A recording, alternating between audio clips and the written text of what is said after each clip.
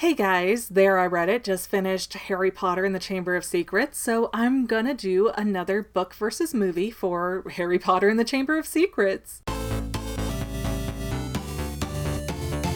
Welcome back, family members. I'm still McGann, and this is still the Fangirl, but if you have not been keeping up with my other series on the Fanily, There I Read It, I have been reading the Harry Potter books for the first time in my life, and I'm going over some chapter-by-chapter discussions over at youtube.com/thefanily. It's also on a podcast called There I Read It if you prefer to listen that way. But anyways, after I finished book one, I decided my big finale bit was going to be to do a book versus movie, and like all of my book versus movies, I'm not going to go over every little minute detail because then this would be a 20-hour long video. So my goal is to hit some points that I saw differently or I found interesting, and then to encourage you to, of course, watch and read on your own. So I'm going to be reading my notes. Feel free to jump on into the comments and add anything that you think I missed, but please, no spoilers for book 3 or beyond. Okay, so in the movie, when they show Privet Drive this time, they kind of pan out a lot more, and it really feels like this strange cult-like subdivision. In the first movie, it seemed like Privet Drive was just filled with these little houses all the same, like these very modest houses, but seeing how this subdivision goes on and on and on and everything's exactly the same, I think that's a very good mise-en-scène for how the Dursleys are. Like, they are not the nail that sticks up to be hammered down. They are very much status quo, blend in with everybody else, be perfectly normal, and it's very nicely expressed in this shot. And in the movie, they claim that Hedwig is locked up because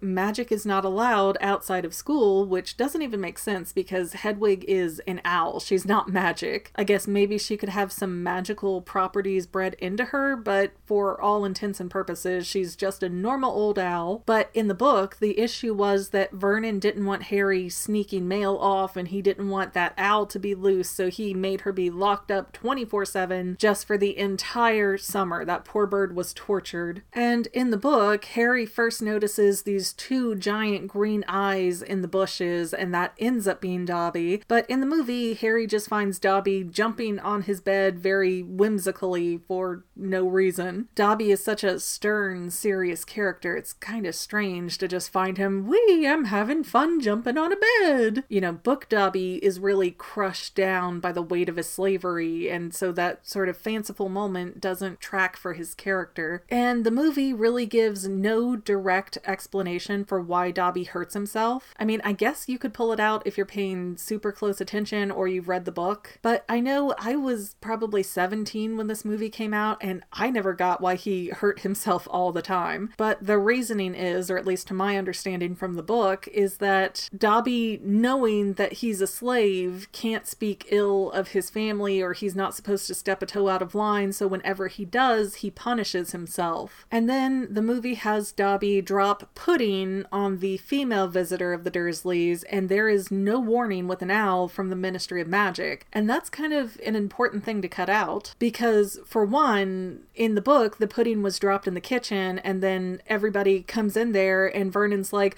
oh, that's just our disturbed nephew. We keep him locked away because visitors upset him. And I was like, that's a pretty clever cover, actually. But here, they dump the pudding right on top of the businessman's wife. I've totally lost track of her name. And then we have no owl from the Ministry of Magic saying, hey, this is an official warning, you can't use magic outside of school, which is actually what sets Vernon off, because he realizes that Harry's been lying to them and tormenting them all summer when he knew he couldn't use magic. So that is what causes Vernon to put the bars on the window and seal Harry in his room. But in the movie, there is so much less build-up that it just makes Vernon seem like a monster that flipped out of nowhere. Well, I guess the pudding dropping isn't out of nowhere, but still, it's quite a strong reaction for dumping pudding on someone. And in the movie, Ron, Fred, and George show up in the flying car to get Harry, and they rip the bars off the window and get him, but they never enter the house like they do in the book. In the book, they have to come into the house, pick locks, pick the under the cupboard lock to get all of Harry's magical supplies, and then shove that all back in the car without Vernon waking up. And Vernon only ends up waking up because Harry almost forgets Hedwig, and so Hedwig starts freaking out, and the sound of her like screeching woke up Vernon. In the movie, it's the ripping off of the window bars that wakes up Vernon. And it doesn't not work. It does keep the flow moving a little stronger. But again, it's another change that kind of removes a lot of the Dursley perspective where, you know, their house is literally being invaded by wizards. So of course you're not going to take extremely kindly to that sort of thing. Then we have a huge chunk of stuff cut out of the Burrows, which is where the Weasleys live, and we don't really see much of their house at all. And when Harry ends up in Knockturn Alley, there are no Malfoys in the bookstore there, and so we don't get any of that exposition with how Lucius treats Malfoy, or how Lucius has all of this sort of bad no-no stuff hidden in his house. And again, for the story overall, it's not a huge important detail to lose, but it does take away from sort of character development. And then in the book, the Weasleys are going all over Diagon Alley trying to find where Harry ended up disappearing to, but in the movie, they're just in the bookstore like, who cares if we find him? Maybe he'll find us. Just really weird that they took responsibility of this minor child and then gave no cares about where he disappeared to. Then, while in the bookstore in the movie, we see Malfoy very specifically rip the page out of a book, and we don't really get the direct payoff for that. There's some theories that it's the note that Hermione's clutching to later, but again, you would think that something direct would be said, and it's a very weird moment to add that is not in the book at all. And movie Harry does not give Ginny his Lockhart books, but even more disappointing, Arthur Weasley does not fight Lucius Malfoy in the movie, and that was a great moment and a really good way to sneak the diary into Ginny's cauldron. You know, when there's a huge scuffle, there's a lot less attention being paid to smaller actions being done, and overall, the movie makes the flight to Hogwarts a lot more dramatic than the book did. In the book, they were actually talking about how tedious and boring the flight was. You know, the car was too hot, it was such a long way to go, they had nothing to drink, but then in the movie, of course, you know, we have the car going all over the place, la la la, what a fun time, and then Harry almost falling out of the door, which has caused me so much mental anguish in my life. You don't even know. Like, every time I get in a car, I have to slam all the locks shut in case one of them flies open. That scene broke me. But then the boys get to Hogwarts, and in the book, Snape is the one to actually catch them not in the Great Hall where they should be, whereas it's Filch in the movie, and then Filch takes them to Snape's office, which is kind of a weird choice to make since the boys are Gryffindor, so they should go to McGonagall's office. And then when they do the Mandrake repotting in the movie, there are no teams. It's everybody has their own Mandrake, so nobody's working together like they are in the book, and we don't really get to meet Justin face to face. And I think that hurts the story later because a big part of Justin being petrified is that everybody thinks it's Harry because he and Justin have not really minced words, but it gave Harry the opportunity to know that Justin is not a pureblood wizard, and, you know, they have a little bit of a tiff. And so there's more of a build-up as to why Harry's afraid people are going to blame him for Justin. And I think really the most disappointing change in this movie is that Lockhart has got his ego so toned down. He doesn't do any tests about how great he is and all the great achievements he's done. He has way less ego, and his first class goes straight to releasing the Cornish Pixies, whereas there was, again, a lot more of a build-up in the book. And movie Lockhart just runs out of the room when the Pixies are loose and abandons the entire class, whereas in the book, he forces Ron, Harry, and Hermione to be locked in the room and deal with the Pixies. And movie Hermione already knows what mudblood means, and in the book, it's Ron who explains it, and he's really upset over that word. And I think the way that they did it in the movie with Hermione already knowing, it really steals that moment from Ron to show that he does care about Muggle people just as much as his dad. And it also gives us a reason to suspect that Ron has kind of a thing for Hermione. The movie also totally skips Ron's detention in the trophy room. Harry does serve his detention with Lockhart, but then Ron's with Hermione after that's over, and Ron never seems to get any detention in the film. And while the trio is walking the halls in the movie, first they see spiders leaving Hogwarts, then they see a big puddle of water, and then they see the wall with the writing and Mrs. Norris hanging from it. The spiders in the book was something that they started seeing much later on. And the movie also cuts out Death Day, which is Nearly Headless Nick's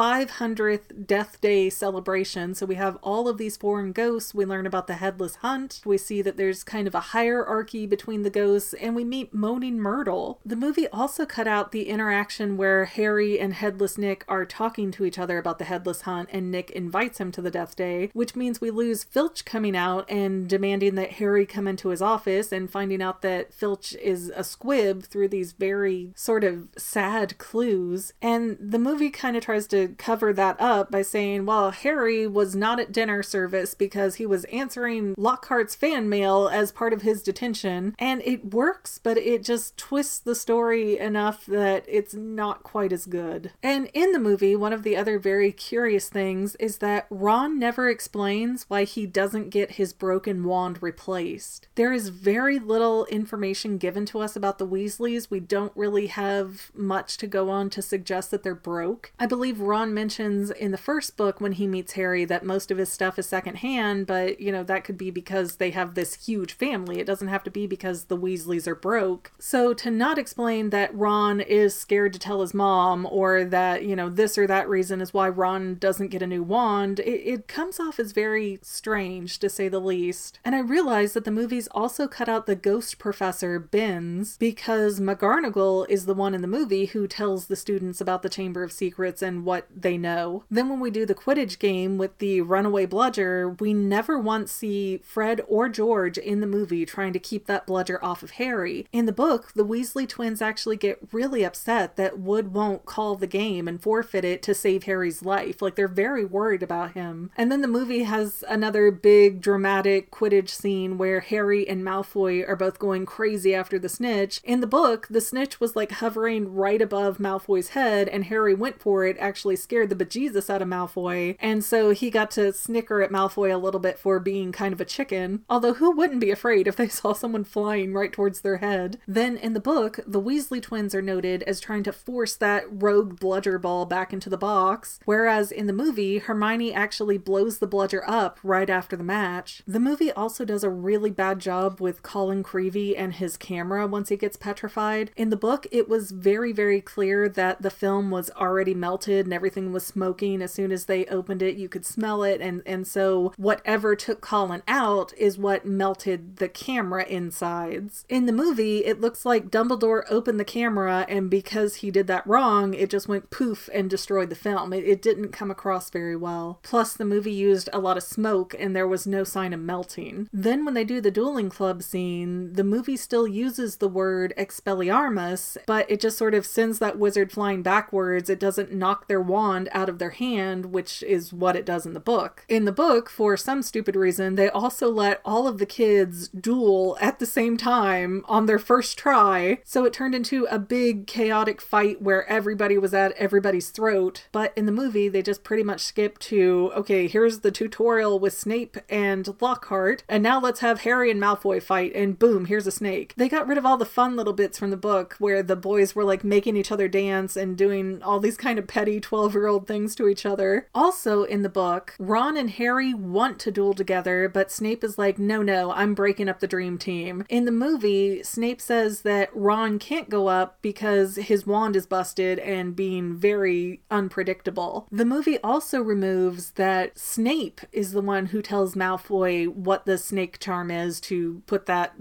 black asp or something right in front of Harry. And Snape kind of did that as a way to show, well, I guess I am superior to you, Potter. But in the movie, Malfoy already knows that spell and he just goes straight for it when he gets annoyed. Then when it's time to get the personal item they need for the Polyjuice potion, Book Hermione had gotten a hair from Millicent Bulstrode, I think was her name. Didn't write it down again. But she had gotten that hair because they were paired off in the dueling club, and when they got into it, Millicent's hair was left on Hermione's cloak. But movie Hermione is just like, yeah, I got this hair from Millicent, and we never even get to actually see Millicent. Then with the Polyjuice potion, in the movie, it does not change anybody's voices, whereas it very clearly did in the book, because Hermione was squeaking when she was first talking in the bathroom. And then movie Harry leaves his glasses on, whereas book Harry couldn't wear them anymore because he had the eyes of, Goyle? I think he turned into Goyle. I might be wrong on that point, but he had Goyle's eyes, and Goyle apparently had 20/20 vision, so Harry could not wear his glasses glasses. So the movie is definitely trying to keep us visually reminded that, oh,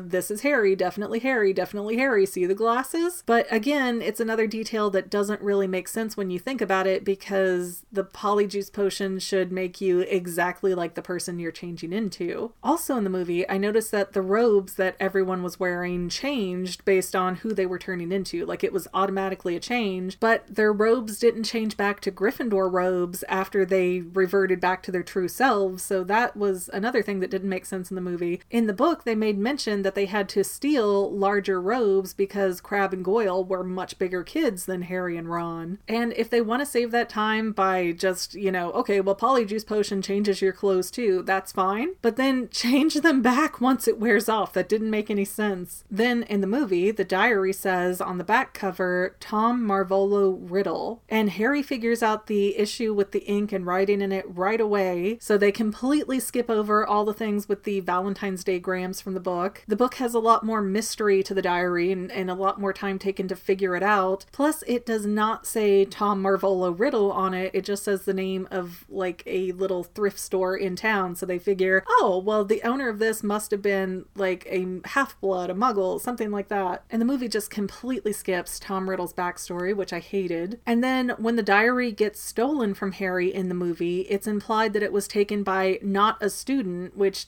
it doesn't make sense because it's Ginny Weasley that took it. She's not only a student, she's a Gryffindor. Again, the book handled this in a way that made a lot more sense. And once Hermione gets petrified in the movie, she is petrified alone. There is no Penelope. And even the Minister of Magic says 3 attacks when it's actually 4 attacks and a cat in the book. And this is another issue that neither the book or the movie addresses, but who was Hagrid waiting for with that crossbow? I mean, it obviously wasn't Ron and Harry, and it definitely wasn't Dumbledore and Cornelius Fudge, but he was waiting for something to come, and it never did. I'm so curious. Then when Dumbledore is basically being fired, he cuts out the whole loyalty bit from his exit speech, which it makes the ending of the movie even more confusing, so I don't know why they had some parts of that speech but not the whole thing. It's weird. And in the movie, the boys find tons of spiders immediately that they start following right out of Hagrid's hut. In the book, they had to search around for days, and then they only found 2 spiders that they had to very carefully follow. Then the movie has Harry using a lantern to follow the spider path instead of the illumination spell from the end of his wand. I can see why they made that change because they didn't really address that as much in the movie, but the book definitely showed the kids learning that spell earlier on in the year. And when they meet Aragog, he does not appear to be blind in the movie, and his children, they all seem to be like bicycle size or smaller, whereas in the book, the children were big enough to take Ron and Harry and carry them off. And the whole escape from Aragog and his family is a lot more dramatic in the movie. The car just shows up out of nowhere and takes the boys and takes off, but then the car also stops at the top of the hill and kicks the boys out. In the book, they run into the car, get abducted, the car comes to save them,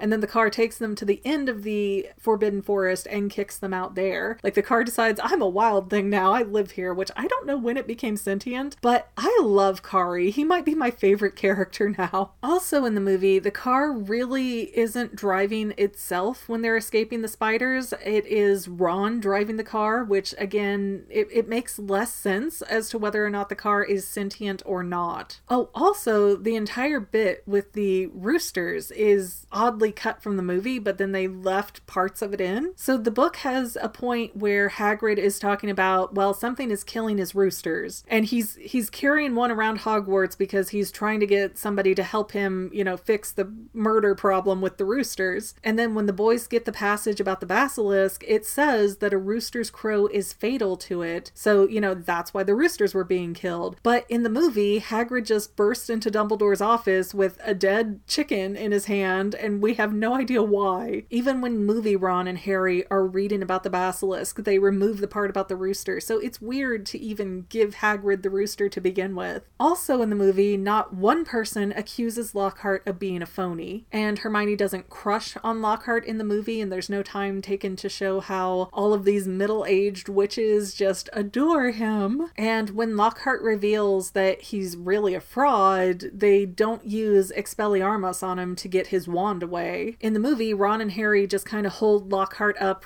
by wand point. It's a strange thing, you know, it doesn't flow as well. And the Expelliarmus flinging the wand out of your hand doesn't seem like it would have taken that much extra time in the movie, so it's a strange cut to make. I also noticed in the movie that Myrtle has a generic robe with no house on it, and so does Tom Riddle. The movie also shows us that the pipes that take you into the Chamber of Secrets gateway, I guess, is not very deep, and movie Ron ends up hitting Lockhart in the head with a rock. So, assault much? I mean, how are these kids really not expelled by the way the movie shows them? And then in the movie, the chamber door is almost right there in front of them. There's a very different multi-snake design on the door rather than the two snakes with the gems in the eyes from the book. And when Harry meets Tom in the movie, his edges are not blurry, like he's not hazy or frosted looking. Also in the movie, the basilisk is not shown to flood the bathroom, so how did the diary get on the floor for Harry to find? It's just one of those plot holes where so much is happening in the movie that it just flies right over your head and you don't really have time to think about it. But there's actually a lot of plot holes in these movies that I never realized before. Then movie Tom ends up saying something to the effect of how he doesn't want his filthy muggle father's name, and there's no reason given for that hate. In the book, Tom's father took off on his mother before he was born because Dad found out Mom was a witch and then Mom died in childbirth. So there was a real reason for that animosity from Tom Riddle, but it's just skipped right over in the movie. Then, even though Dumbledore's exit speech in the movie excluded the bit about being loyal to him, it was something like, "I shall never truly be gone as long as someone in Hogwarts is loyal to me." So it made it really strange when Harry, while in the Chamber of Secrets, starts talking about loyalty to Dumbledore, and then Fawkes the Phoenix appears, but he doesn't sing like he does in the book. It was really a bad, annoying song, so I was looking forward to that. And then Godric Gryffindor's sword just appears in the Sorting Hat in the movie, and it makes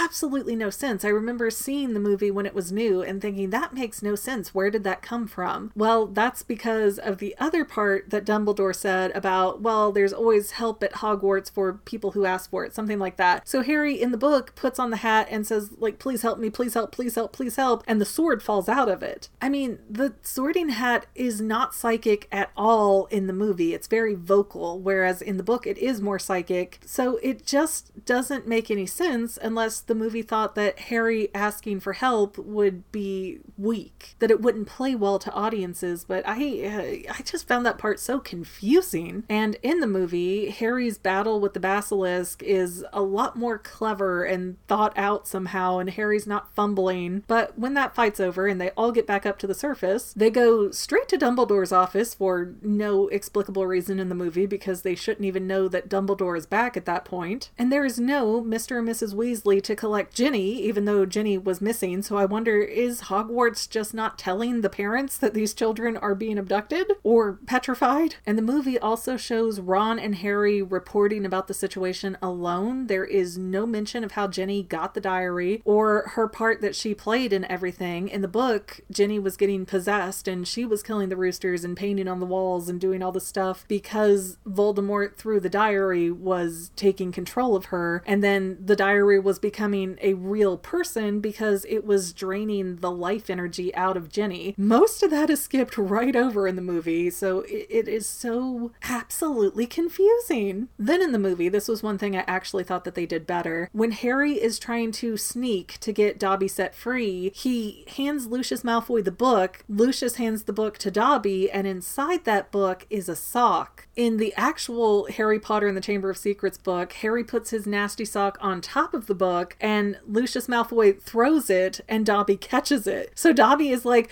yes, super mega loophole. That is a part that actually made less sense in the book because that was such a stretch. You know, if the whole thing with a house elf is that they're a slave until their master gives them clothing, then all they have to do is wait for them to, you know, go to the bathroom and drop their pants. Like, oh, I caught it. I am free boy now. The book makes it into such a big loophole kind of issue. It's odd. And then in the movie, Dumbledore's like, the exams are canceled, but the exams had never once been mentioned before. They did come up several times in the book because the kids were kind of shocked that they were gonna have exams. Then the movie wraps up in the Great Hall and we see Hagrid come back from Azkaban where he had been sent, and for no explicable reason, everybody just starts cheering for Hagrid. Woo! Like, most of these kids don't know who he is, right? And if they do, they're surely looking down on him for being not really a janitor, but the gamekeeper of Hogwarts? I mean, it's not a very high classy position. It's a level or two above a janitor, and we all know those kids do not respect Filch. And then, unlike the first movie, the second movie actually gives us a little end of credit scene, and it shows a new book coming out called Who Am I by Gilderoy Lockhart, and that's all we hear about his fate in the movie. In the book, he went to see Madame Pomfrey, and then he had to go off and heal somewhere, but I still had the question of, well, hey, isn't he gonna come back for Harry and Ron once he gets his memories back? But the book definitely makes it seem like Lockhart will get his memories back, whereas the movie is just like, I guess he's messed up forever now. Those are my notes for the differences between the book and movie of Harry Potter and the Chamber of Secrets. Again, if you've been having fun with me here, don't forget to head over to the Fanily channel and check out There I Read It, where I'm going over all of the Harry Potter books slowly, but chapter by chapter with a new episode each week coming out. Anyways, guys, thank you so much for watching. Don't forget to subscribe, share, comment, anything you want to do. I appreciate it. And I might be overthinking it, but that's literally my job. By one point, it's a strange thing, you know, it doesn't.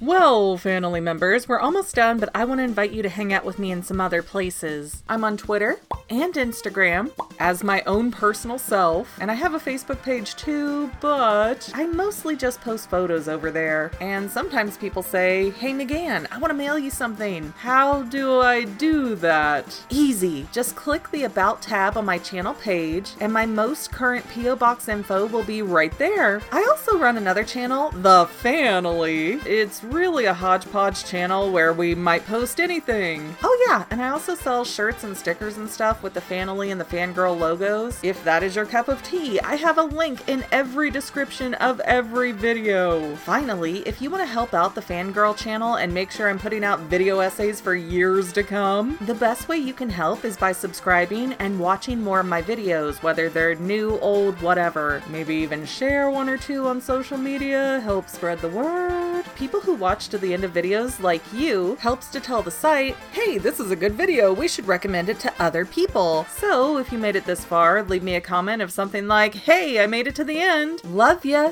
See you next time, Fanily members. Bye.